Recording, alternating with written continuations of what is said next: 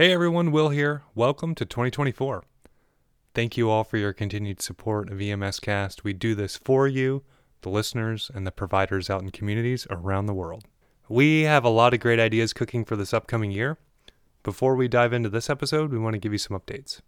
Soon you'll start to hear ads during EMS Cast. This has been a deliberate decision by Ross and me. Ads generate revenue for the podcast, and with that revenue, we can offload some of the work which Ross and I currently shoulder alone. With help, we can focus on interviewing great experts and provide great educational content. If you're ever looking for more information on any of our episodes, head to our website, emspodcast.com. There you can find our show notes and supporting information from each episode. If you want to get in touch with us, you can find our email addresses on the website, or you can message us on Instagram. And while you're on Instagram, follow us. It's a great way to know when new episodes are dropping. Finally, about this episode. To kick off 2024, this episode is a different format. Instead of a short education on a topic, we're going to play an interview we recorded with someone who is important to EMS in North Carolina. For episode 55, we interviewed retired flight paramedic Jim Barrick. Jim was in a small group of the first flight paramedics in the state of North Carolina. His 37 years of experience in EMS and critical care transport make him a wealth of wisdom. We sat down with him in the kitchen of his North Carolina home to learn a thing or two. No matter who you are or your EMS experience or background, I promise you will get some wisdom from Jim. And now, episode 56. You on 8? You on 8. Okay, you're clear. Stand by for your base.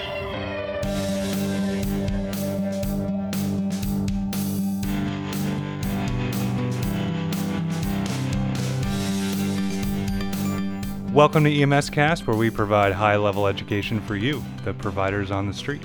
I'm your host, Will Barry. Every now and then in our career, we meet someone that causes us to pause. We pause because we want to stop and listen to what they're saying. In that moment, we get out of our head and our ego, and we evaluate our practice and our attitude. The stories they tell can be rich with lessons that need to be passed along. In EMS, we can feel like we're the first person to ever learn a hard lesson. It's unique. You have a ton of responsibility, and you execute your duties alone or only with a partner. Often it can feel like all the hard lessons and the good ones were written just for you. Then you talk to someone that's had the same experience and you realize you're not alone. Today, we're going to sit down with retired flight paramedic Jim Barrick. He was a flight medic in North Carolina with Carolina Air Care since its inception. So Jim, thanks for sitting down with us. Thank you for having me. Yeah. Where are you from and when did you first become an EMT? We used to say, and sometimes we're interviewing people, who are you and how did you get that way? But yeah, I live here in Hillsborough since 1984, right after got married and moved to Hillsborough, and grew up in Raleigh. And what else do you want to know? When did you become an EMT? I became an EMT in 1978, and that was a just very, very different world. I was actually volunteering in the ER, and there are these people came in with these in the ambulance bringing people in, and like, what is all this? And started chatting with them, and like, well, that sounds like that could be fun and interesting thing to do. And they told me how to go over to South Orange Rescue and put in an application. They would call you up, and which they did, and had a little board interview. It was a little tense, but actually pretty informal. But I think the nervousness was mostly on my part. But and I thought, so they said, yeah, come on. And it was a volunteer squad. But in those days in Orange County, North Carolina, the volunteers covered the majority of the time during the week. We had paid volunteers Monday through Friday for 12 hours, and the volunteers cover the rest of it, which tells you a lot about EMS and where it was in that time. It used to be all volunteer, and then things got to where people were leaving their job in the daytime. It was becoming problematic to provide this service, and the county started paying people to cover.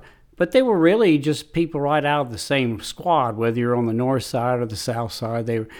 It was really a squad-based operation at that time. Even though they were paid, they were really more squad members than they were Orange County EMS members. But that changed over time. What were you doing in the ER? Volunteering. So would you in any sort of patient care capacity? In the ER, yeah, and you'd come in and do whatever they needed you to do. We didn't even take vital signs, I don't think, but we just get the patient squared away or do whatever they needed to run. In those days, we had to take all the labs and physically carry them to the lab and have them run. So we did a lot of scut work like that. And that was as an EMT? No, that was as a volunteer. That was just a person off the street doing that, and that's how I met the EMTs. And then they had something that was called a mobile intensive care technician. And like those people, you watched how everybody acted around like they were gods. They were somebody special. And that just sounded like an impressive title. And I thought, well, I think I would like to be one of those people. So where'd you go to paramedics? Or I'm sorry, where'd you go to EMT school? I went through the county there, actually really through the squad. The squad, it's in North Carolina, all these things are taught through the community college system, but we never once went to the community college. It was all run through the rescue squad. And they had the resources, the equipment needed. Probably the community college didn't even have that stuff in those days. So we did it through the rescue squad, and then we had to go test at the state. Did you have any friends or family that were also working at the rescue No, but squad? we made lots of good friends and people there, and we had your own crew within your own. We had 10 crews, so we were on once every 10 days. And if it's a weekend or Friday night, you're on for 24 hours. And did your rescue squad have an ambulance? Were you transporting patients? Oh, yeah, we were.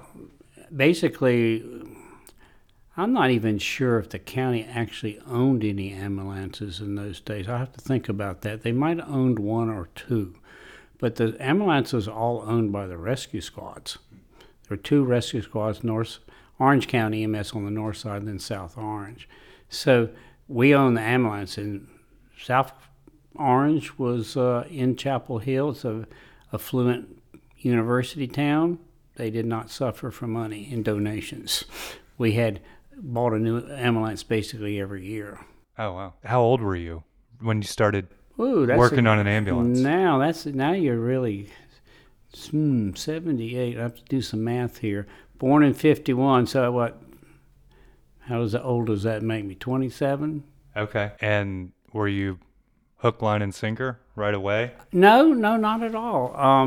I was young, single, living in Bohemia, as I used to describe that era of my life. I worked in a lab job, and I spent every nickel I made about as fast as I made it. I, at that point, got into soccer. I was playing with 2 different teams. So that was 6 days a week I was playing soccer. Sometimes I played a pickup game on the 7th day, working with a rescue squad, just living life and having a good time. Once you started responding to calls with the rescue squad, were you kind of sold out on that kind of work? No, not really, not initially. I liked it. It was just good. At that time, for me, that was just a good, fun thing to do. And you could do that as a volunteer. You didn't have to do a whole lot of other stuff. And as an EMT, you didn't have a lot of con ed to go to, unlike being a paramedic, which is like, how many certifications do I have to have and maintain? It was just, I was living the life and having a great time. And I had some great people on our squad, and our crew was just awesome. We have people that have gone on to be doctors and run administration programs, and so we had you look back like, well, that was just a stellar group of people in our squad, like our crew in particular. It's like, wow, we're just lucky. Yeah. How long were you doing that before you decided to become a paramedic? Well, I was doing that and with the idea like, well, I do want to become one of those MICTs because they are godlike. So after I became an EMT, I continued in those days you could work straight through and become an EMT, an intermediate, and it really rolls all the way into the paramedic program. So I continued work to become an intermediate, which I did. And then I continued to stayed in the program and did more and more work to become a paramedic.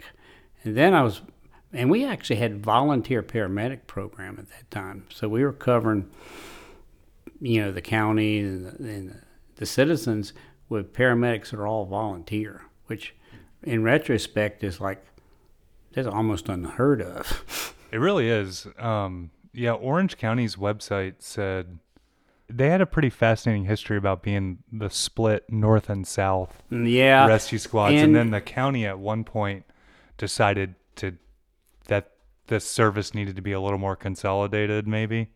Right, because after a while, when I became a paramedic, I started working for the county.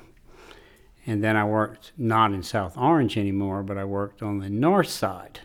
And it was an eye-opener. There were really some very difference in resources and roles that people played that was not equitable. What do you mean? Well, there were just a lot more resources on the north side. On the south side, better, again, an affluent university town. They had their own ambulance. They were well stocked. We didn't struggle for equipment. Like everybody, we lost equipment from here and there, but, we weren't struggling. North side, very different story, quite the opposite.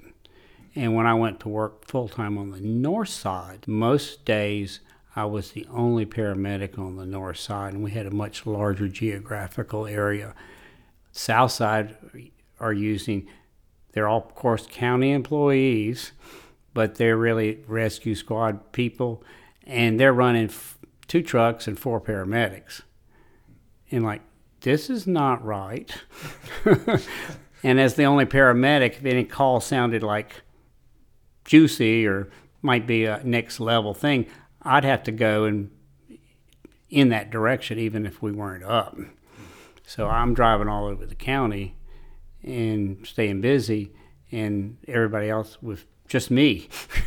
Did you have any humbling experiences as the sole paramedic for an entire county region? Well, I think you're learning, and that, we went through that program and we got precepted a little bit, but not like we really needed to be. And the question is, who is going to precept you? And there weren't a lot of backup people to be doing that, put you with somebody else to work. Basically, I'd been working on the south side, and when I was hired, I was just put on a truck on the north side. I was never precepted. Trial by fire. Yeah, we're hiring. We're going to put you on the north side. You're going to work predominantly there. You work some on the south side. But no, I work by myself on the north side. Once you were a paramedic running calls, were you volunteering or had you become a hired employee? Well, that was a great question. We working in the same environment with the same vehicles, same equipment, and if you got a late call and it ran over, the county didn't want to pay you for that because you're the volunteer, you'd be there anyway, right? Well, no, because that came in 30 minutes before getting off time. And that was the sore point. But they truly didn't think they needed to pay you for your time, because if you're coming in that night as a volunteer, you're going to be there anyway. It just sort of speaks to where you were and I'm sure many things like that happened initially when you're just trying to get something on a service that's brand new off the ground and you're running initially an all volunteer basis.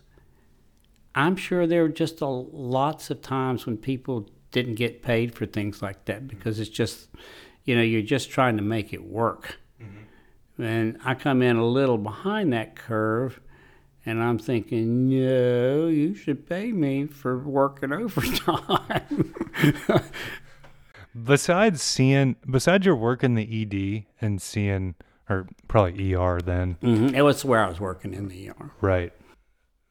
Besides seeing the mobile intensive care technician, is that what North Carolina was? MICT, yeah. So EMS, I mean, paramedics had been around, it depends on who you ask, but really kind of 1970. Early 70s in North Carolina. Okay. Did you have any sense of what a paramedic was until you started seeing them through your work in the emergency room? No idea. And was that a North Carolina thing, calling it the mobile intensive care? It was initially. And there was a class going through the program when I walked in 78. And I got to watch them go through the program, and you're doing your own thing and progressing. And they became all mobile intensive care technicians. And our truck actually had that on the side too. And our class was the first ones that were EMT paramedic. And I felt cheated. I wanted to be MICT. Like, you can't do that. How long? So you're working in Orange County. How did air care even come about and come into the picture for you? Well, even the person that was medical director on the south side was a cardiologist, Dr. Tom Griggs. Awesome individual. We used to kid him that he was actually a doctor so he could support his other first responder habits, including police as well as fire and as well as EMS. So, but he was heavily involved in lots of areas. A key player in the county if you're trying to get something like a helicopter program started. But the helicopter program was really being started by the hospital, not the county. But Dr.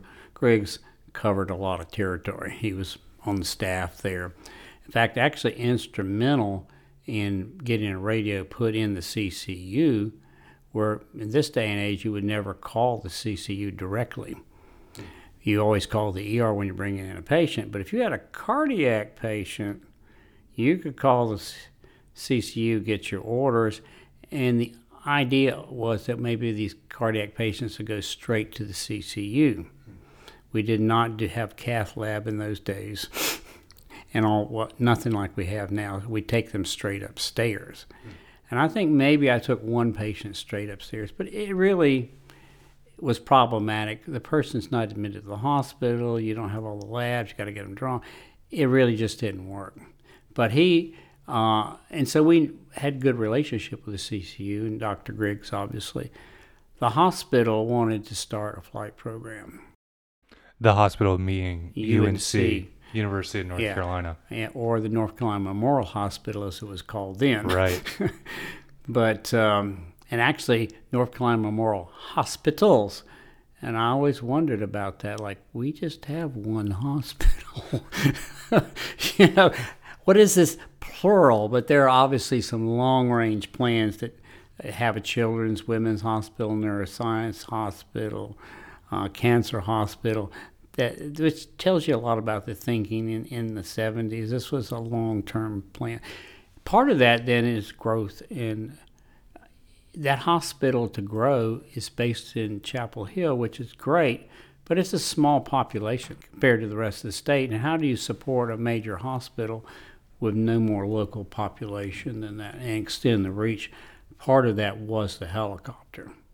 Yeah, so if in case any listeners aren't aware, University of North Carolina Memorial Hospital, as it was known then, is a state-funded hospital that was created in 1952. Some of the history is not too glamorous, but North Carolina had the worst recruitment for soldiers in World War II because of the citizens' health. And so there was a initiative to create healthier citizens in North Carolina, hence the birth of North Carolina Memorial Hospital, the medical school, and then that became Right. UNC Memorial. When the medical school was first set up, it did not have a hospital. And it really need a hospital if you're going to have a medical school. So, yeah, there were you look back and you go like, there's some really very progressive thinking people. They were looking ahead. So North Carolina Memorial Hospital was set up to provide services that people didn't have access to. And we had a lot of very specialty things that were nowhere else in the state because of that.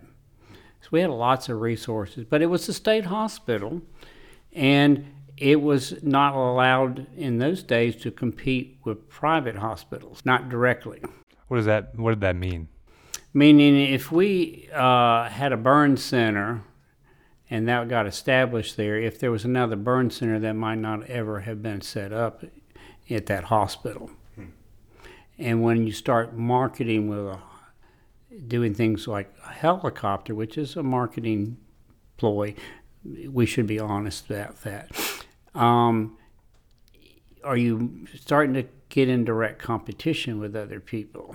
And that was actually a problem in the program getting established because we had a certificate of need system in North Carolina in those days.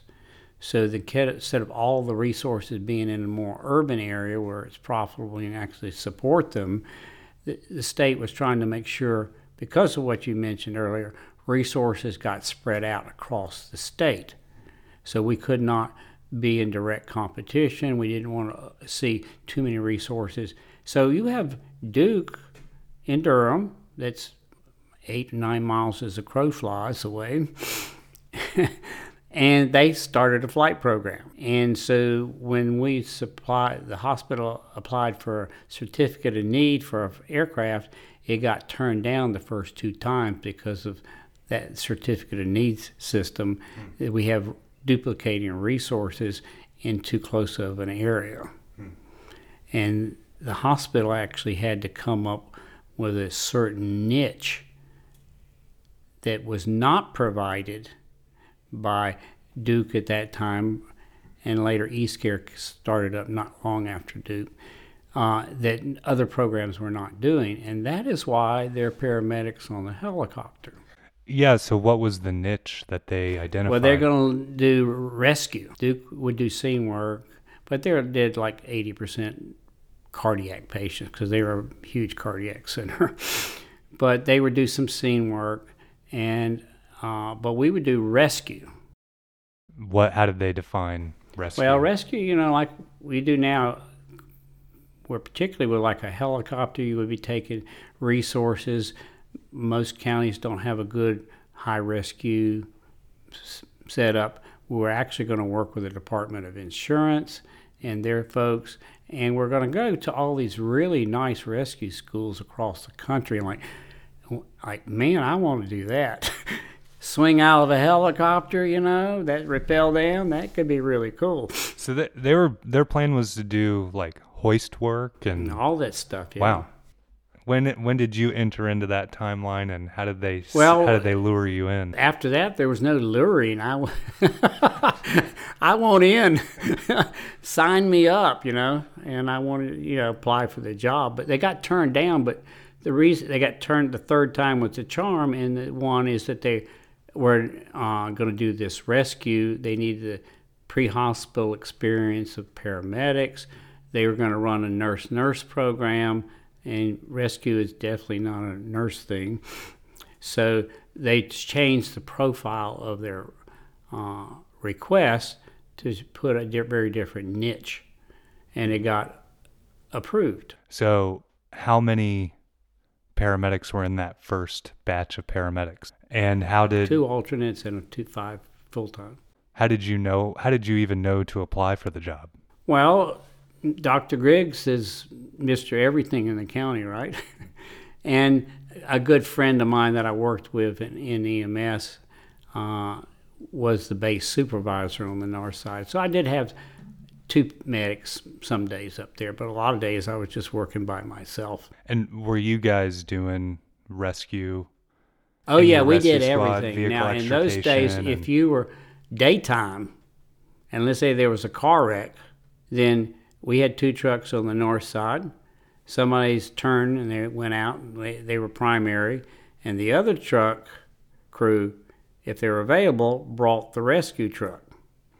And you would, have the jaws of life or whatever, and you would have to do that job as well. So we did all of that during the daytime. Now at nighttime, there's a separate rescue team through the squad. So the rescue people would get their truck and go, and then the EMS folks would. But most of those people covered both jobs. So when you show up on day one of being a flight paramedic with UNC, what did that look like? Oh, it was completely different landscape. I had no idea what, and I had to question myself a couple times. Are you really up to this? And but there were just some terrific people. And after working by yourself with some folks that were not as stellar as you wish they were, you get to work with some people that are really good, probably way better than you are. It was awesome. You had backup. Yeah. When you say some folks not as stellar as they should be, well, can you talk maybe a little more about wish that? You were they were. Well, I had mostly worked with EMTs, so I didn't have anybody to. And you're not really being precepted, so if you had a question, who did you ask? Who did you ask? I mean, if you had a patient as the only paramedic, what would you? You do what a reasonable and prudent person would do. In those days, there were a lot more gray areas than they are now. It's a new industry, a new profession. A lot of questions have not been answered. In fact, if you wanted to start an IV, you had to actually call the hospital and get permission. So were a lot of things at that point make base contact? Mm-hmm. So if you really had a question or felt lost with a patient, you kind of knew you were going to be making base contact anyway. You're going to call the hospital, but most of the time you're going to load them up. And we had this AppCore system, which was a relay system. So if you're down in a ditch or down in the woods somewhere, you could talk to the truck, and the truck would relay it to the hospital. But it didn't always work that well. So again, and that was part of your training. What do? You do what a reasonable and prudent person would do in that scenario. So sometimes you're kind of working by yourself, which was really cool and really not cool at the same time. Yeah, I have to ask, do you have any particular stories from that phase of your career where you learned a hard lesson or you had a victory of some kind? Well, I think we consider them all victories in those days. If you made it to the hospital, it's a victory. But, we actually, part of Duke Forest is in Orange County. We got this group of challenged folks down there, and they were having chest pain. And getting them out of there, finding them in Duke Forest was, first of all, down the path was a challenge. Where are they? There's no cell phone. Right. You had to go hunt them down and find them, and you had to then get them out. And you looked at this guy like, there's no way we can carry this guy, the two of us. And so you had to run back to the truck because it wouldn't work. You're too far from the repeater and all the dense vegetation. Call for what you needed. Then your partner come run back to you, and then you're trying to carry him out. You're trying to take care of him. And eventually folks showed up and helped you carry them out. But, it was just a different era. If this happened today, there would have been multiple resources paged out simultaneously. So fast forwarding, when you first joined Air Care, were there other flight paramedics in the state, did you guys, or the country, did you guys model your program after anything specific? Now that I can't answer accurately. As far as paramedics go, no. We were all brand new to this scenario. On the nursing side, our lead chief flight nurse had flight experience, and one other nurse didn't. So you had started out of 10 people, 8 of them are brand novices. So yeah, we didn't have anybody again, but it's kind of like being on the north side. You didn't always have people to ask, but you had somebody that was really good, and you could talk about it and work with that person. And over time, and we would call back. What training did you go through? It was 6 weeks of classwork and 244 hours and some clinical rotation. And I can remember sitting there one day, we'd come back from lunch in that little trailer. It was hot, and I don't know whether it was a neuro lecture, but it was like way over my head, and it was just making me like question a lot of things. And that very day at lunch, we had gotten these cool little helicopter pins handed out to us. And of course, everybody put one on their collar. You had arrived. Yes. And I'm sitting there wondering if I made a bad choice, and my pin falls off and goes on the floor. And I was thinking, well, if that's not a sign, I don't know what is. But no, I'm not going to go back. So there's a steep learning curve, all this critical care stuff that you just, and even a lot of paramedic stuff that you got, acid base, everything else, lab base, you didn't use those. Mm-hmm.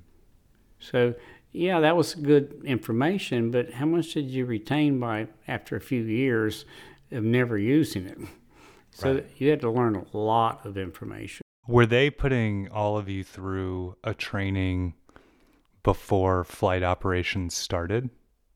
Yes. And so that's that 6-week window there. Mm-hmm. So after 6 weeks, it's like, okay, here we go. We're doing this. And that was that. And then we did clinical time. And then we're at that time, we're also, when we're not in clinical, we're still putting the program together. We're getting, equipment coming in. The helicopter's not there yet. We got to, put all those things. You got to set up a communication system. There was nothing. Did you guys, what'd you draw from?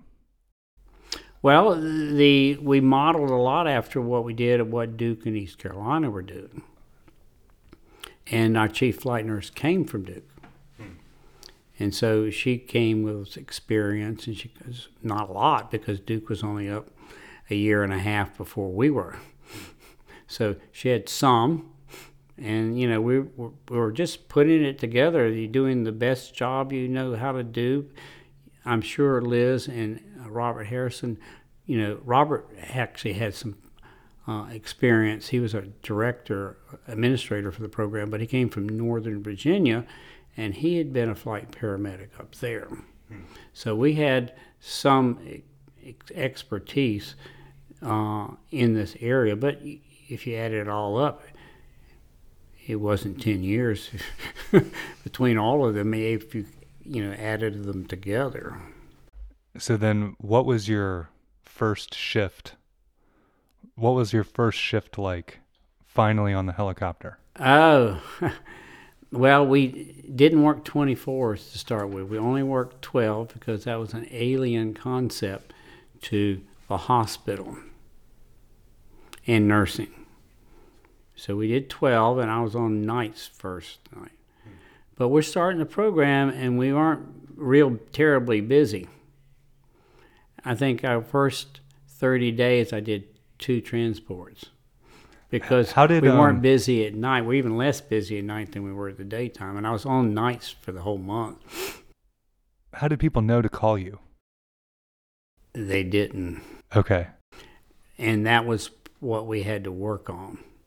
So we did a lot of PR. We went down to anybody that would want the helicopter and ask us, we went there. We did with EMS squads, fire departments, but we also did a lot with hospitals. And we'd fly in and talk to their ER staff or whoever they had set up and explain what we were doing. What was their reaction? It varied. Okay.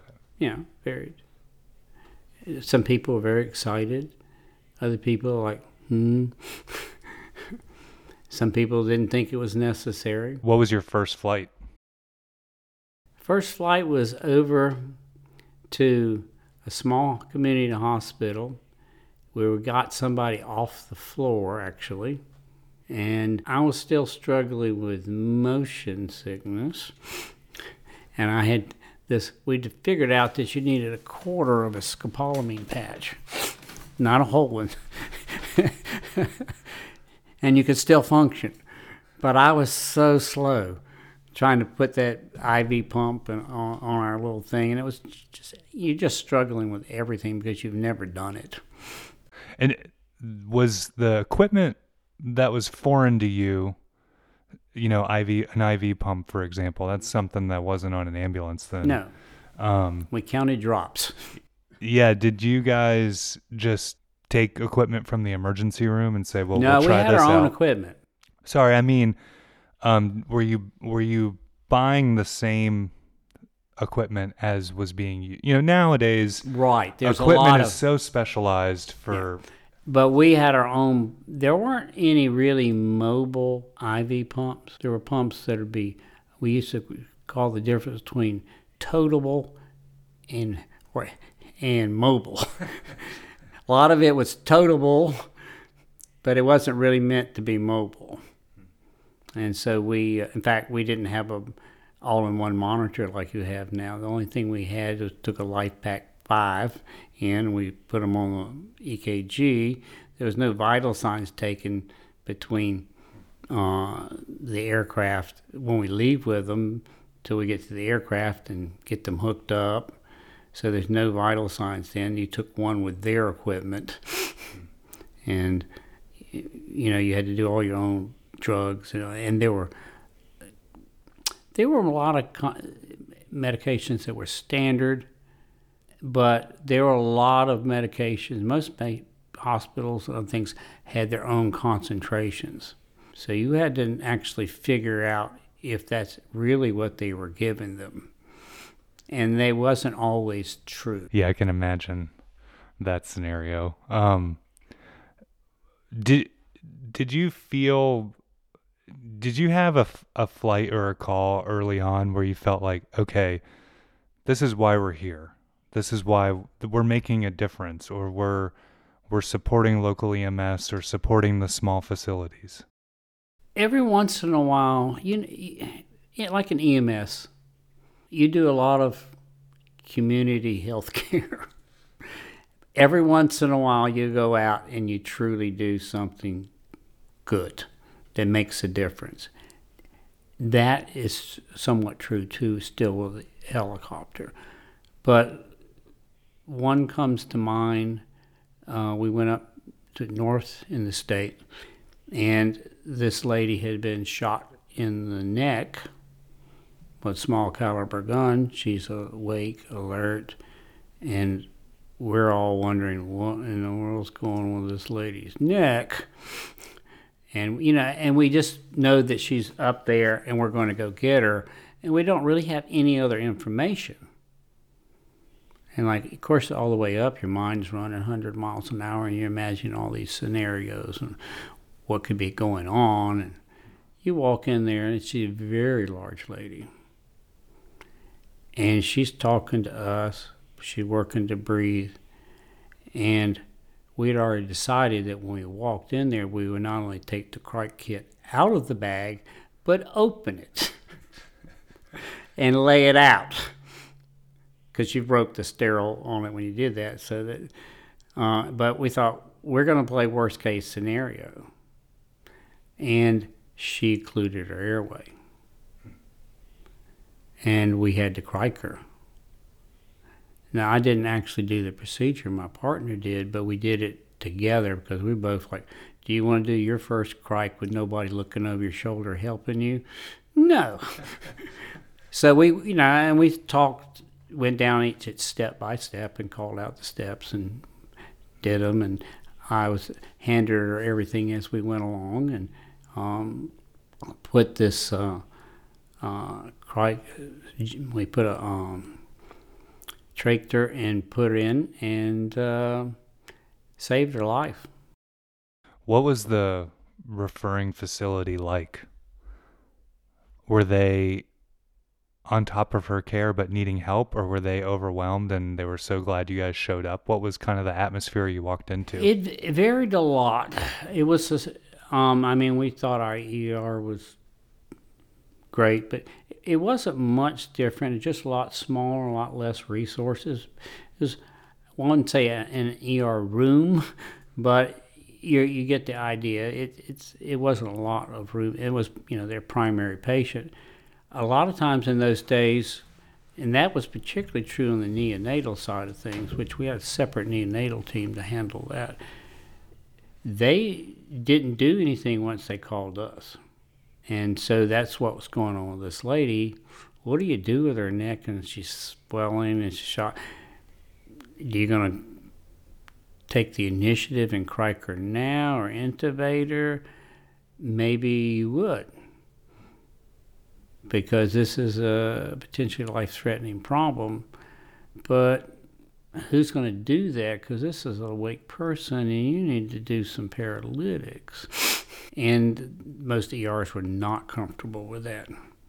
And were you guys trained in that from the beginning? No, we were not. And that was just, RSI was an unheard of thing in the EMS world. People knew about it, but nobody really did it. Not outside the hospital. Anesthesia would do that in a major hospital. And so this lady just continued to swell up and lost her airway. But we made a difference. She was awake talking to us when we walked in the room. She lost her airway, became unconscious, and we had to put a criker and put that in, and it saved her life. Wow. She went and talked to her the next day. The interesting thing was I expected her to wake up after Once we criked you her successfully criked her and gave her airway and oxygen, and she didn't. Were you guys always flying nurse medic at that time? Yeah. We were the only nurse medic team except for then Mission. A lot of people don't understand. Mission is out of Asheville, North Carolina. They came down and trained with us the whole time. And these are some iron men, women. They would spend 5 days down here with us doing the class, and then they go home and work in the ER or wherever. Wow. That's just killer schedule. Do you have a memorable interaction with a base physician that highlighted the importance of a good relationship with your medical direction? I would imagine early on you guys were working very intimately with the doctors training you. Is that a fair to say? This is true. We would, it's not, we work pretty independently now, but not so then. And that makes actually a lot of sense. You would not just want to train somebody, put them in this machine, fly them out there, and not have some wonder what's going on out there. So we always call back, especially on a hospital transfer. And that was actually part of our thing. We'd split up. We had two people. One person would go to the doctor or nurse, whoever, and get a report. Ultimately end up making the call back to our medical control officer. Other person would go assess the patient, see if what we were told was really true, and then you both compare notes, and then we would make the call. So you'd kind of come up with a treatment plan and then right. call Well, your we would base oftentimes physician. do that. If this is true, we're going to do this. Based on the information we told, we have some concern about what's going on. So your plan on the way down might have several forks to it. If this is true, we're going down this pathway. If this is true, we're going down this other pathway. But we always talked before we got in there. only time you didn't have a plan when you walked in the door was a scene run, because you didn't necessarily know what you're going to get.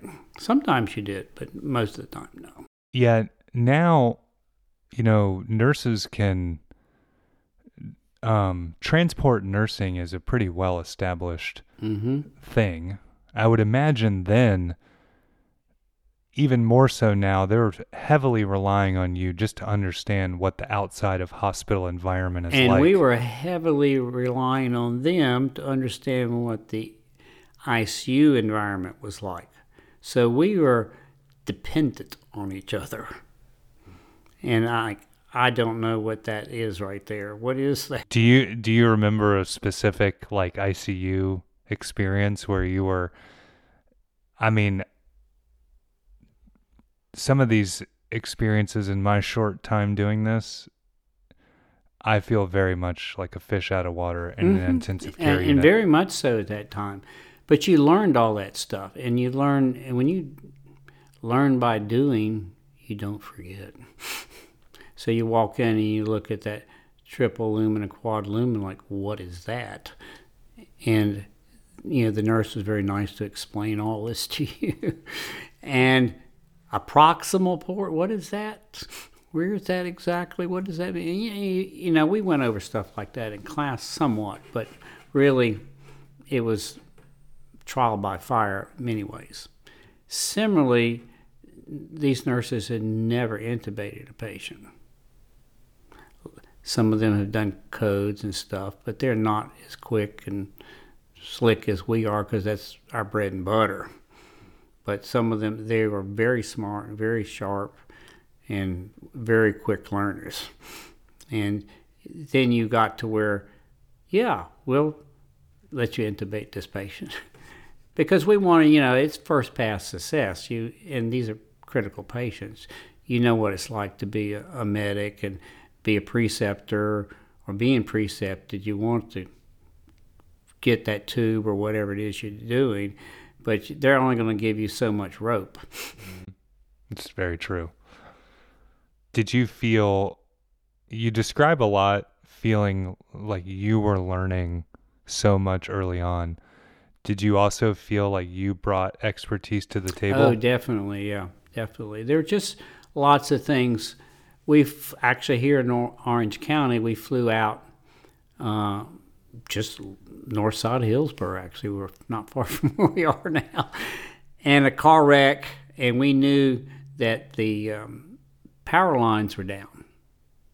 This car hit the pole and actually broken the lines. And so you land over there in this little tiny spot, and we get out and we shut the aircraft down so we both go up. But, my nurse, she's sharp as a tack, but she just hasn't been there. And she's walking around and I said, come over this way. You see that burned area right there? That's a live wire. You need to come stay over here with me. So, yeah, we looked after each other. Mm-hmm. And that's what good partners do. You back each other up. Yeah, tell me another story about backing each other up. Oh, there are just many. You had to have each other's back, particularly when you went to, a lot of times in the ER, we were not always welcome. People thought we were questioning what they did.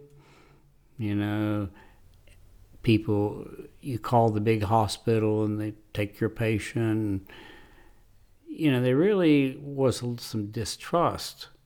So when you went in there, you had to back each other up in your conversation with whomever. And there were times when physicians were really angry about how we took care of the patient and called back up and complained to medical control. And you had to tell medical control, no, it did not happen that way. Here's what really happened. Later in your career, as you were training people, how would you How would you train them to handle those types of situations? Well, the way they get trained is, again, on the job training. You talk about that before you go out and how to handle it. But it's one thing to talk about it and another thing to do it, or you get to see it in this case and witness how somebody else who's been doing the job handle the situation. And you talk about why you said or did certain things. Part of your, as a paramedic, and in part for your own personal safety, you have to be able to read people and the situation. That's a skill that's required of you as a paramedic. And it's no different when you're going into, say, an ER or somewhere. You've got to be able to read the situation and read the people. And so when you're training a paramedic, they already have a good sense of that. The nurses do too. They handle lots and lots of patients, lots of family members. They're good at it. And you just have to say, this is what I saw. What did you see? Or if they ask you why you did something, you ask them, what was your take on the situation? So you want to know what they're seeing and what they're thinking, because that's really critical. That's what you really want to know. What are you seeing and what are you thinking? Here's what I'm seeing, here's what I'm thinking, and why. And you have to kind of make sure, eventually you got to all come to the same sort of understanding. And it takes a little training. You were on probation for 6 months, and when you're hired at our program, and that's just standard employment. We figured through the 6 months, it took you most of the time that long to get through your training and become where you could actually function with just a 2-person crew. So we really weren't getting anything benefiting it, so to speak, out of you for the first 6 months. We're paying you basically 6 months of salary. And at the end of 6 months, we might wash you out. No, we didn't ever wash anybody out at 6 months. The program would do that long before that. What were some early indicators when people were training that they were going to be successful or unsuccessful? I think a lot of it's their comfort level. You can tell whether somebody knows their stuff and whether they don't. And if they're struggling with certain things like the monitor and other things, and it becomes obvious very quickly. And then you have to have a conversation. Let's see, what are you thinking? What do you know? And are you just nervous? That's fair. People, could be a stressful job. It's a fishbowl. And people are seeing you, and you've got this flight suit on, and you're different. And some people may just be nervous. And it takes some people a little longer to become more comfortable. But you also flew you had a preceptor, but you didn't always work with your partner. So other people got to see a new person. And you would just get some feedback. What are you seeing? And yeah, I'm seeing the same thing. But if you've got a good program, a good hiring program, you very seldom have to come to that situation. And that's what we learned, and we changed how we interviewed and hired people so that we have a chance of having the most chance of success so that we never get in that situation. As you guys started responding to more and more calls and go to some of these more high-profile incidents, what kind of lessons were you bringing back? How were you doing process improvement? I thought in that early on, because such a novice crew, I thought our process review was key. We had staff meeting initially once a week not once a month or every 2 weeks, once a week. And we reviewed every transport we did, which was great because the person who did the transport would present it, and you're sitting there going through it like they did. Given this information, what am I thinking, what am I looking at, and then what did they find and do, and how did they handle it? It also meant we were all getting on the same page on how to deal with this. And that included patient care or included a difficult person to work with, etc. So we reviewed every single call for probably the first 6, but that was a huge learning curve. So you basically went on all the calls. Did you guys hire more people? We didn't hire any more people for a little while. We actually had one medic quit at December. We started up in July. And then we had another one leave and go to a brand new program. And that left us with 3 paramedics to cover the whole program. But we're only one helicopter. So we worked every 3rd day during the summer. That was a long, hot summer. But we ended up, and it was also right after the first person left, we advertised for a flight paramedic job. And I would have killed for one, personally. And we got 3 applicants. 3. One was an EMT. That didn't really even count. Not that they're not, EMTs don't count, but if they just weren't even begin to be qualified for the job. So we went back and looked. We had to know like what happened and why.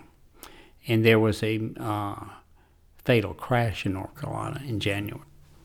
And we had talked to all these people doing all these outreach, and we were identifying, ooh, that guy's sharp. You know, like are you interested in flying ever? You know, oh yeah. And none of those people applied. So we went back and asked them. They're all worried about the crash and safety. And given what they were making there and their pay and our pay, they're probably making more than we were. Who crashed? That was Baptist. Wow. And Duke had crashed in August already.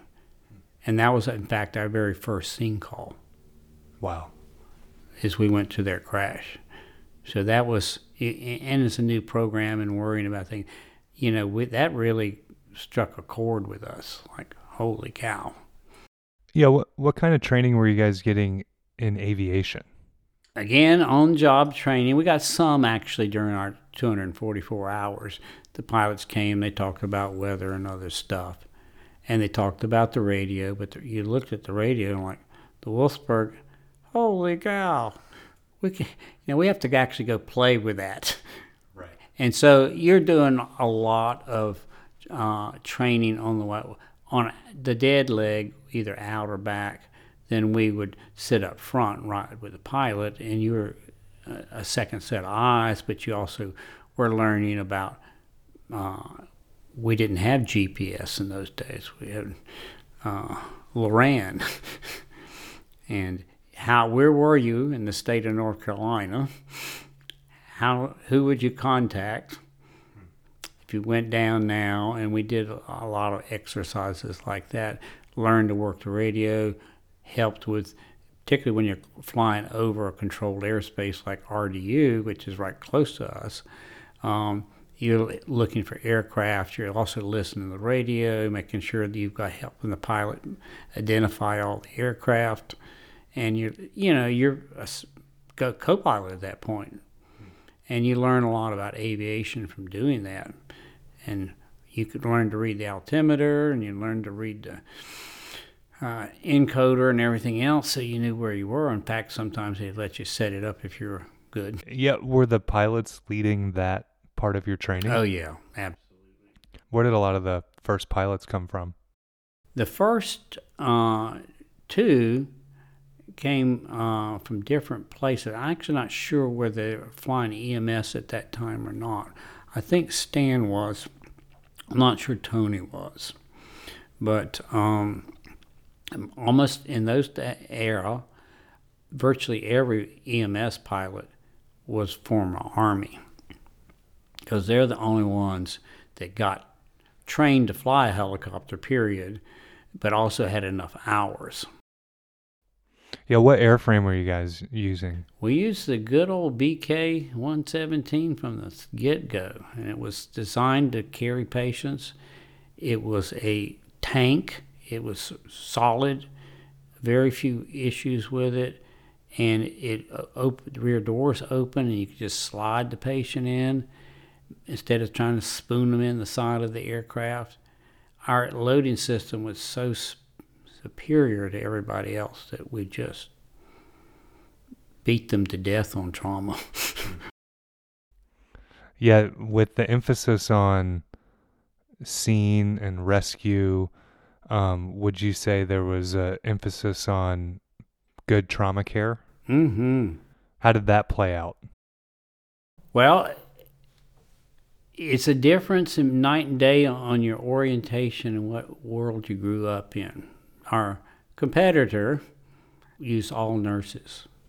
They had no pre-hospital out in front of us, which made us put us behind the curve as far as getting out there and getting people to call us. But had they done a better job, it would have made it very difficult.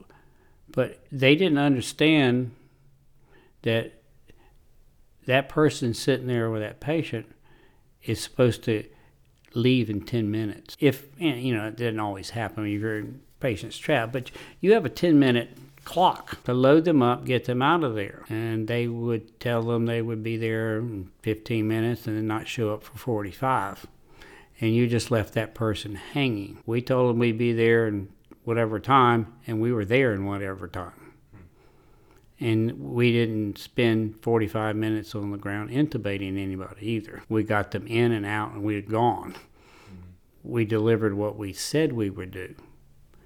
Plus, we had paramedics. We knew how to talk to other paramedics. We didn't talk down to them, which is what was going on with nurses, because they consider themselves higher and better than paramedics, and they did a lot of snooty stuff. And it cost them. And then on top of that, it didn't hurt that we were good at what we did too. It always helps to be good. We just beat the pants off of them when it came to trauma. And it worked. It doesn't take but really one call. You go in there and you slick and you go in and out and you get them do what you're supposed to do, what you said you're going to do. And in those days, we called back, which you never do now, and gave them feedback on their patient. Oh, we just whipped them. Yeah, there's something you just said that I think resonates with a lot of people, and that is it only takes one call. It only takes one call, because the word gets out after that. And if you go over there and we're user-friendly, which was not a term in those days, but we made ourselves user-friendly. Yeah, even I think on, your personal reputation, which is good. It's a double-edged sword, but it only takes one call. And they remember that if it goes bad.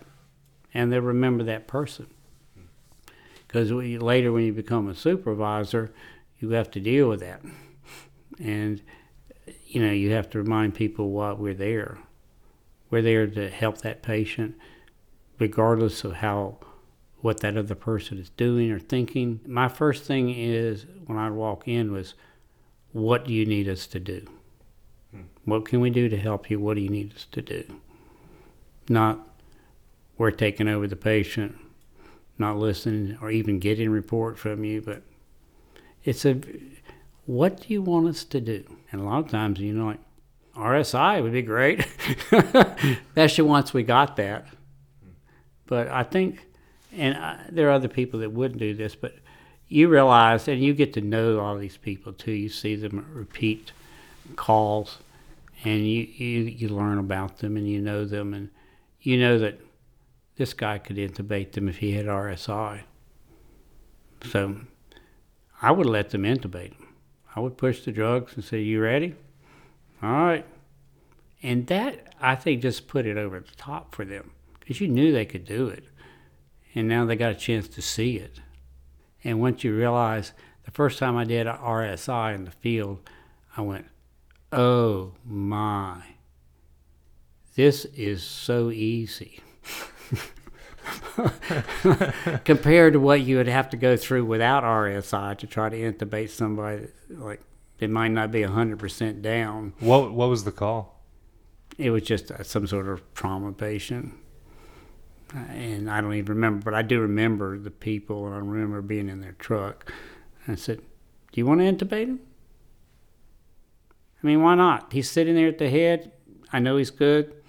He's got all the stuff. The line's soon. Don't move. It's the most efficient way to do it. You tube him, I'll push the drugs." And we've been doing it for a while, so we're comfortable. I would have never done that on the first one. Sure.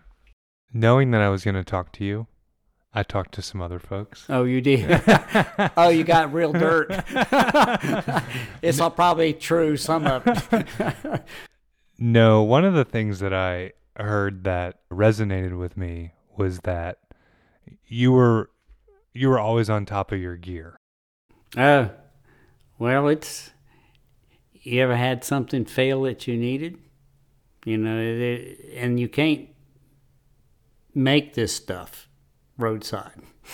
If it breaks or you lose it or something, you are just out of luck. And what do you do when you need something like that and it breaks? Early on, we didn't have backup equipment. We didn't even have backup cables. So if you broke an EKG cable, we were really, especially with the LifePak 5, we had to go around the hospital, beg, borrow, and steal, because in those days, not even the code cards weren't standardized. So you might find a LifePak 5 somewhere, and then you'd have to steal their cable or borrow it or something. But you had to hunt. Anytime something broke, you had to hunt, fix it, because you didn't have your equipment. We only had one. You had to take care of it. And you had to make sure it was ready. And the same way you go on a scene call. You know what? We're going to hook up this, that. We're going to have all the EKG out. We're going to have the stickies on them. We're going to be ready. Everything's laid out. As soon as you slide that patient in the aircraft, while the partner's buttoning it up, if you're in the one inside, you're putting all that stuff on and you're out of here. It all is dependent on having stuff that is readily accessible and works. If it doesn't work, that's not the time to troubleshoot something. Do you feel like you had that attitude working on the ambulance before you were flying? I think I'm that way. I think they call it obsessive compulsive disorder.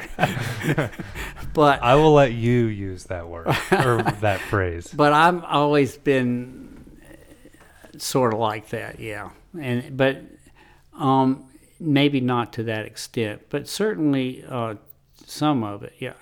Early lesson in EMS, we went and picked this patient up, and in those days we had BVMs that were not disposable. They cost $300 a piece. They were silicone rubber made by Laerdal. They were expensive, and when you used one, you had to clean it. And we came in on volunteer shift, and somebody said we had to use the BVM. It's sitting on the counter there. It's out drying, which to me means it's ready to go. Right? It's just drying. What they neglected to point out was that they took the valve out of it, so in out drying. And then we went out on a call that coded 17-year-old kid who walked into his parents' living room, which I can still remember that to this day, probably the whitest carpet I'd ever seen, and started throwing up blood. And we couldn't ventilate him. that was a cluster. And no, your stuff needs to be ready to go, usable, always. And what they said was true, but they neglected to tell us they didn't reassemble it. How would you approach your gear every shift? I think, at least for me, and other people might not be true, but I am a creature of habit. I think we all are. Yeah. Anyone in EMS in any capacity, I think, likes things the way they So, are. I always go out and check everything in the same way, in the same fashion, every day. There's no... And you check everything, make sure you pull it all out, make sure it works. Again, once you get roadside and you need it, is not the time to wonder if it works.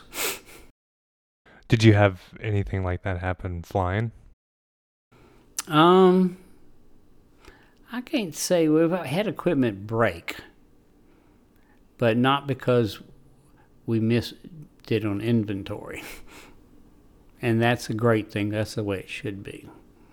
Things do break. Somebody drops something and you go, everybody's heart stops because you got one of them and you're out how far away from home, and then probably don't have equipment that you're checked out on to borrow. But yes, we've done that too because we needed something. You briefly mentioned it, but when the program was based at the main hospital and you were on the 8th floor, always launching from the helipad, how would you utilize being in the hospital? Would you wander around and see different things? Would you go to different units and try to learn things? Was that encouraged, or was that definitely discouraged? do some stuff like that. We were not have a clinical assignment, although the hospital, and particularly the nursing department, tried to come back to that repeatedly, but it really was not practical, and it showed up when we did that. But you had freedom, leeway to go in another unit and hang out and work or help and learn stuff. Yeah, that was awesome. We went up, Joey and I went up and said, well, you know what? L&D is not my strong suit. Let's go up to L&D tonight. And we went up and birthed 4 babies. And that was awesome. They just let you step right in?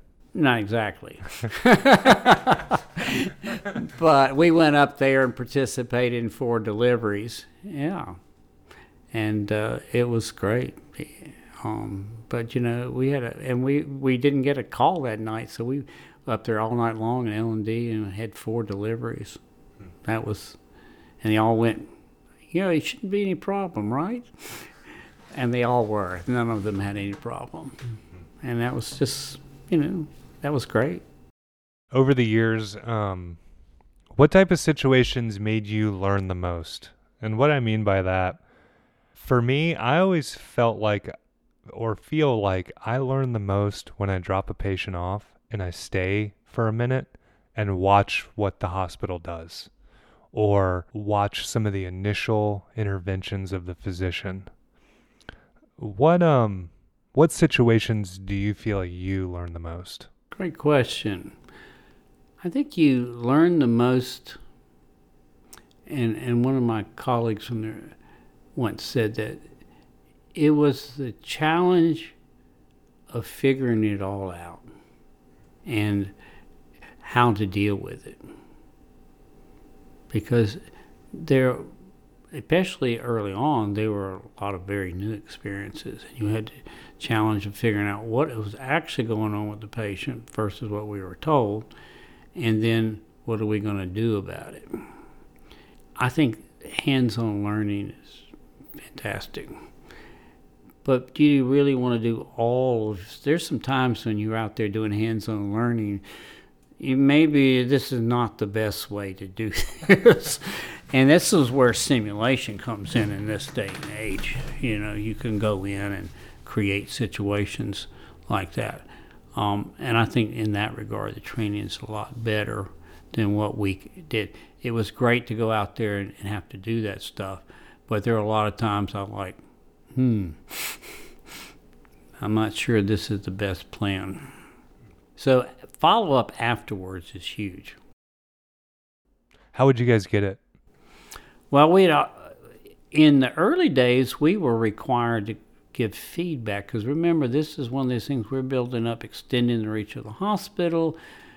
These people send their patients up. They don't ever know what happened to them. They wonder if they did a good job with the patient. And so we would actually write letters back to individual people and tell them how their patient did. Part of our job was the entire time that patient was in the hospital, next shift we worked, we were supposed to go check on them and write a letter and keep up with them for their entire duration in the hospital. Some of them stayed for 6 months.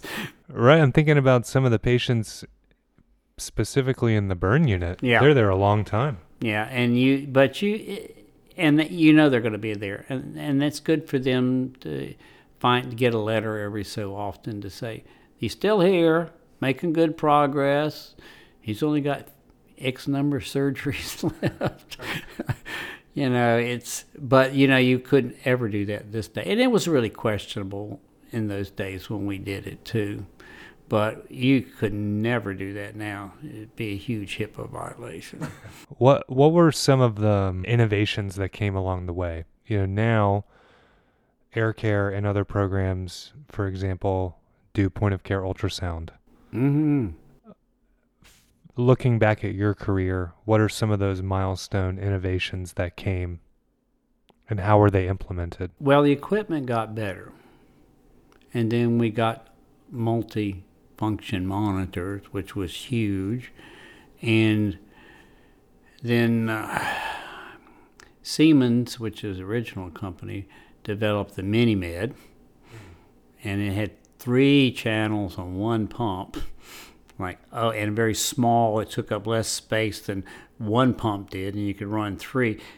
And as soon as we saw that, and it was actually developed for transport, and once we saw that, we were like, well, we'll test it, but we're going to buy that, because that is, and Mission, who trained with us, was first ones to use it, and we saw that one night and we chatted them up. They were already using it, field testing it basically. So as soon as we got it, we field tested it. Everybody yeah, this is it. It wasn't perfect because there was always a little trouble getting the bubbles out of the cassette, but still it was so much better than things come along. We got the balloon pump. We had an old 83, 84, which probably people didn't even know they had numbers that low, but it had its own behemoth machine that sat under a special cart, and you put the stretcher on top of it. Your balloon pump was, it was like a quagmire to get that thing in there. And then you got the 90T, T for transport, and it was almost automatic. Before, we used to have to do the timing. Yeah, balloon pumps specifically, there was probably an era when they weren't portable enough to be flown. And then so once that became even an option, what was that like? Well, we really never flew the 90T in there while I was there because of various and sundry reasons. But yes, we could put it in a truck and go get that, which was its own little thing, because we weren't really ground oriented at that time. That took some getting used to be honest. We came to be flight people. Don't put us in a truck, And it's sad to say, but that's kind of where we lived. That's why we were there to fly, and we wanted to fly, and that's. But yeah, we did some ground. We did ground from time to time, but it was hardly a focus.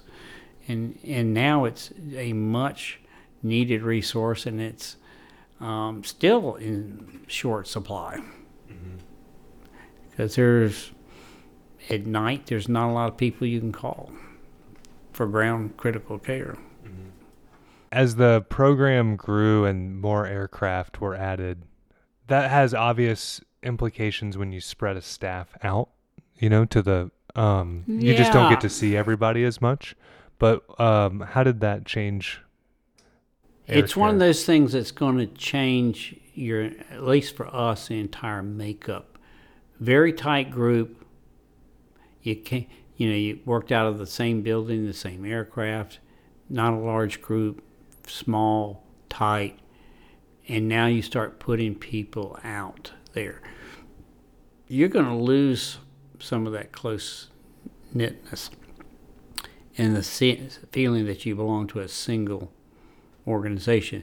The further you get distance from the mothership, look what happened in the United States colonies when you had this big pond separating you from King George.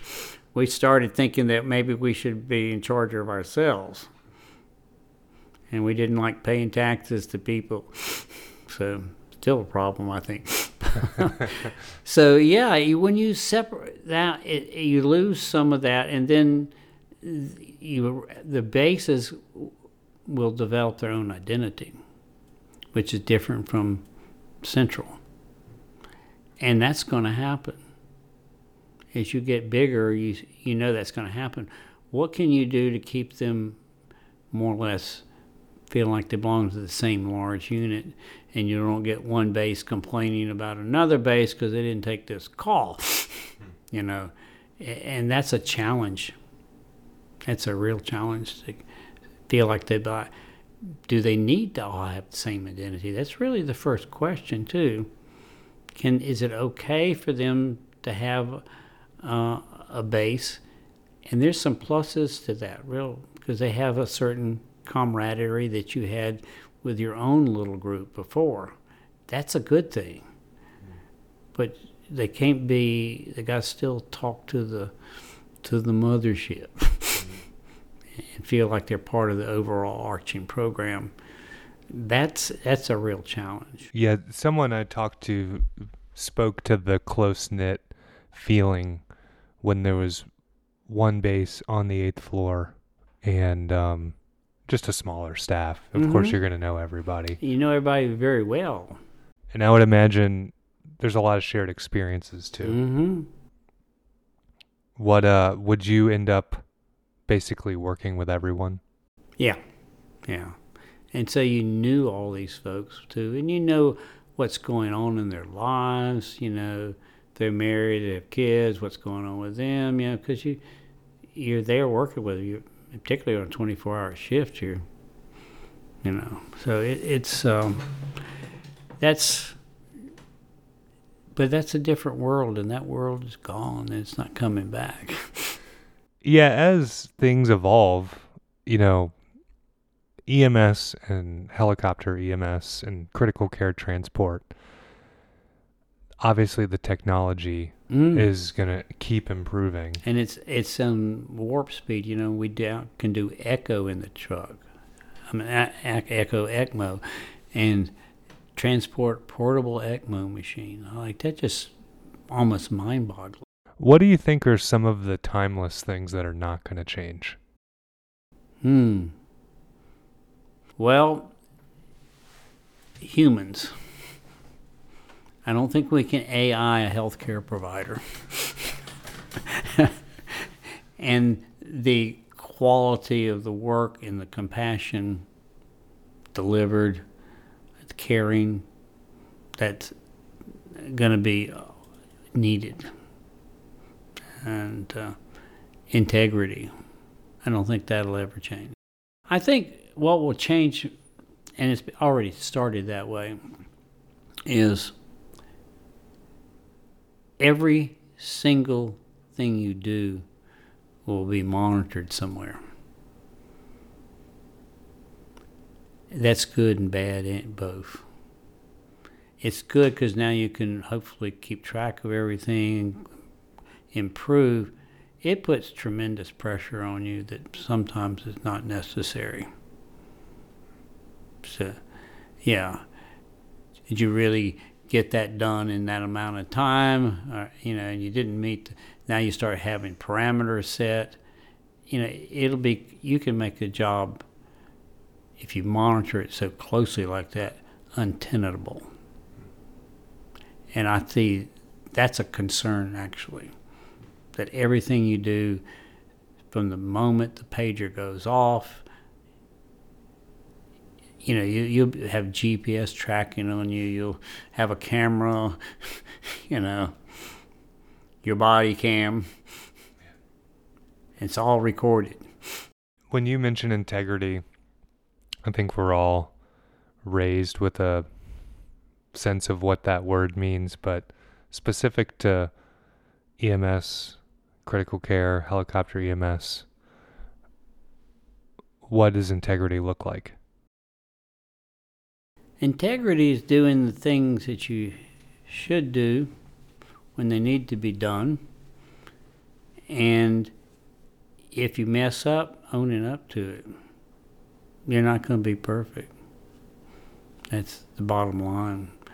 But you also don't, go beyond the scope of practice and things. I mean, that's pretty easy and straightforward. But, the best definition of integrity I've liked to quote is what you do when no one's looking. And if you're working out there, particularly because you need, and this will happen to you in this business, you're going to find yourself in a situation where you will need somebody to believe you. Absolutely. And if you have been that way all along, they will believe you. They'll give you the benefit of the doubt. If you've had question marks all along the way, it'll be a question mark. And that was important because when we're doing training with people, I need to know what you're going to do out there. You're in this fishbowl, you're in this uniform. I have to depend on you. I will back you up, basically to my own detriment, if I believe you are right. But you got to be right.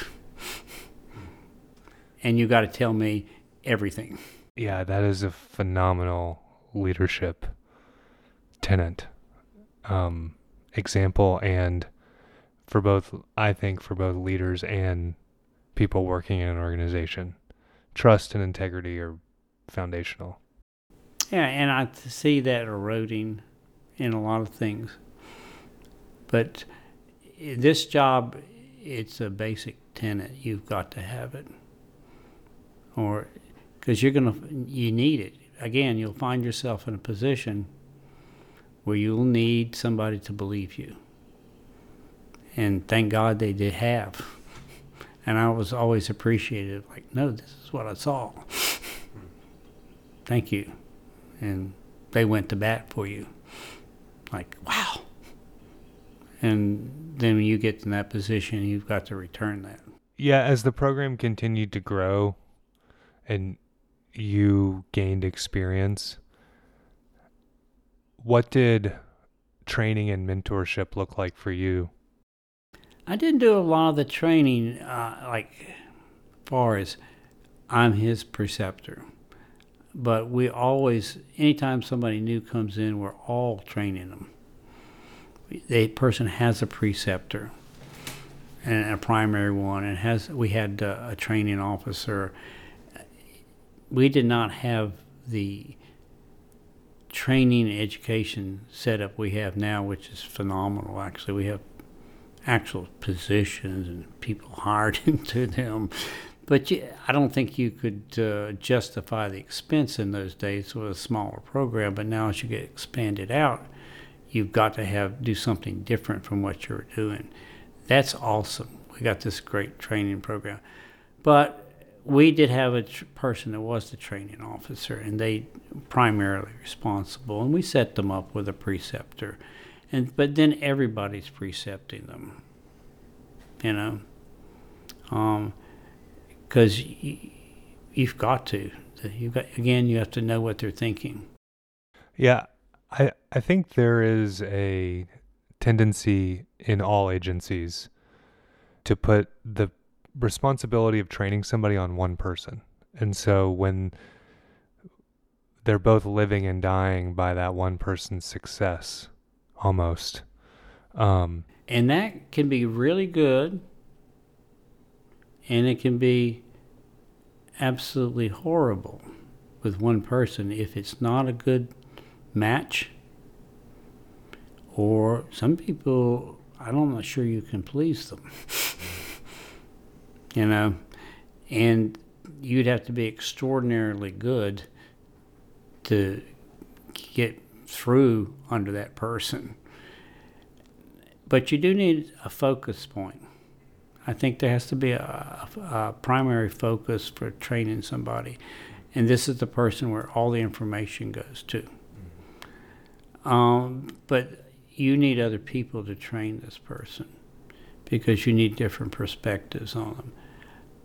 If that one person is indeed cannot satisfy them, it's good to have other people say, no, I didn't see that. It's not that serious. But you have to have the right preceptors. And I think that's key. If I was somebody starting out, I said the thing that you need to do is get the best preceptor you can get. Because somebody that's really good at that is worth their weight in gold. And they're nurturing, they'll bring you up. There's some people that are, unfortunately, very type A and hell-bent on weeding people out if they can. And that's not the way you train. There are people that if you've put that effort into them, especially in our hiring process, to hire them, you've already validated so many things already if you've done your job in hiring them. Now is the time to nurture them and get them to bloom and be successful. If you have questions about them being successful, you should never have hired them to start with. That is on you. I agree. Through your career, I'm sure you've seen not just air care, but multiple organizations go through ups and downs, leadership changes and struggles, high times, low times. What do you tell people that have maybe never experienced something like that and their organization is going through a valley or a peak? It's hard for them to see that because they haven't, they're going down the valley. But you have to keep focus on why are you here? Yeah, what was that for you? Oh, I was here because it's the best job in the world. And I remember particularly the first group of people, they were so great people. And it can be that good. And that's the thing you have to keep in mind, have some vision of what it can be. Incredible.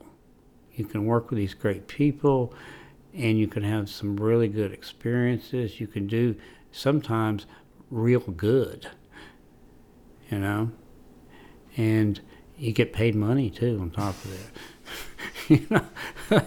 It's a double bonus. So it's, but you have to, again, why do people come to a job or leave? Well, there's a couple of things, and money is not at the top of the list. It's probably not even 4 or 5. It's work environment's number 1. So does this work environment, is it right for you? And there are times like, well, you have this person in charge. They're kind of like that. That's not going to probably change too much. And they're going to be there a while. You have to decide whether it continues to be the right place for you. Are you getting what you need? I can't tell you the right answer to that. You have to decide that. That's what I tell them. But things do cycle. Things go up and down. And when you change somebody out, what happens? Man, sometimes it's awesome. Hospitals are really getting into a situation and organizations where they can't afford these very difficult personalities. Particularly, for instance, comes to mind these Goldbrick, I won't say the Goldbrick, but sometimes surgeons who with their big ego and, throw themselves around, even throw, instruments down in the OR. And that's true. There are people who've seen certain surgeons do that on multiple occasions. So this is not acceptable behavior. And there's a book that it's a very short read, and it's called The No Asshole Rule. And the synopsis is that you can have these people that have tremendous skills and ability, and they're so disruptive that the work environment is terrible. And productivity actually drops. And it's measured by the fact that when that person leaves, you see productivity go up. So you should keep in mind, you can be replaced. And that's a humbling thing, but you should always remember that in the back of your mind. You can be replaced. And that will drive, all of a sudden, things crystallize for you. So when you go through a tough patch and you have things, you just remember what is it important to you, and you can be replaced. So don't pitch too big a fit. Don't be a horses behind. You may be very unhappy. We'll sit down and talk to you about why you're unhappy, and we want you to be happy. But in the end, I can't make you happy. You're the only one that can do that. Well, as new people are entering the profession of EMS, COVID saw a lot of people leave. And with that, I think there's also a lot of new people choosing it. I know just at my old job that I came from, I can think of 2 to 3 people that COVID showed them they wanted to work in healthcare in some form or fashion, and they chose EMS. So I think where I'm going with that is there's a level of turnover in our industry. Some people exiting, some people coming in. That's maybe a little more than normal. I don't know. With that as the backdrop, what advice would you have for people entering EMS? It's a challenging job, and the pay is decent. I think the pay will have to get better, or you'll see a lot of people, as they're doing, continue to go into EMS and then go into a better pacing job, which is similar but different. That's nursing. But for us to get better pay, we have to be, quite frankly, become more professional. And we're a very new organization. We have not been around as long as nursing and not made inroads into different things.